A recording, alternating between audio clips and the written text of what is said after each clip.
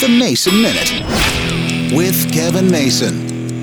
Nashville's roads have been a hot mess for years. We have a lot of pothole problems because of the up and down temperatures all winter long and because, well, they don't repave the roads very well. They fill potholes, but those keep getting worse and worse. So we've got a lot of repaving in our neighborhood, in our part of town, including the 2-lane road that we live off of. And so 3 weeks ago, they started milling the road, 1 lane down, a very curvy road. And of course, that was a mess. And of course, it caused traffic backups because it is a 2-lane road. The next couple of days, they did the other lane. So we've got a milled road. Of course, with all the sewer grates popping up in the middle of it, so you got to dodge those sometimes. Now we're waiting for the paving trucks to come back. We have no idea when they're coming back. It's a hot mess. Now I realize the 4th of July holiday may have played into it, but that was a week ago. Time to get moving. And more importantly, I'm afraid of how many more cracks I'm going to get in my windshield. I bought a new windshield a couple of years ago and had no chips, no dings, up until the last couple of months. Paving, it's a necessary evil. They just have to get a better system because this just isn't working.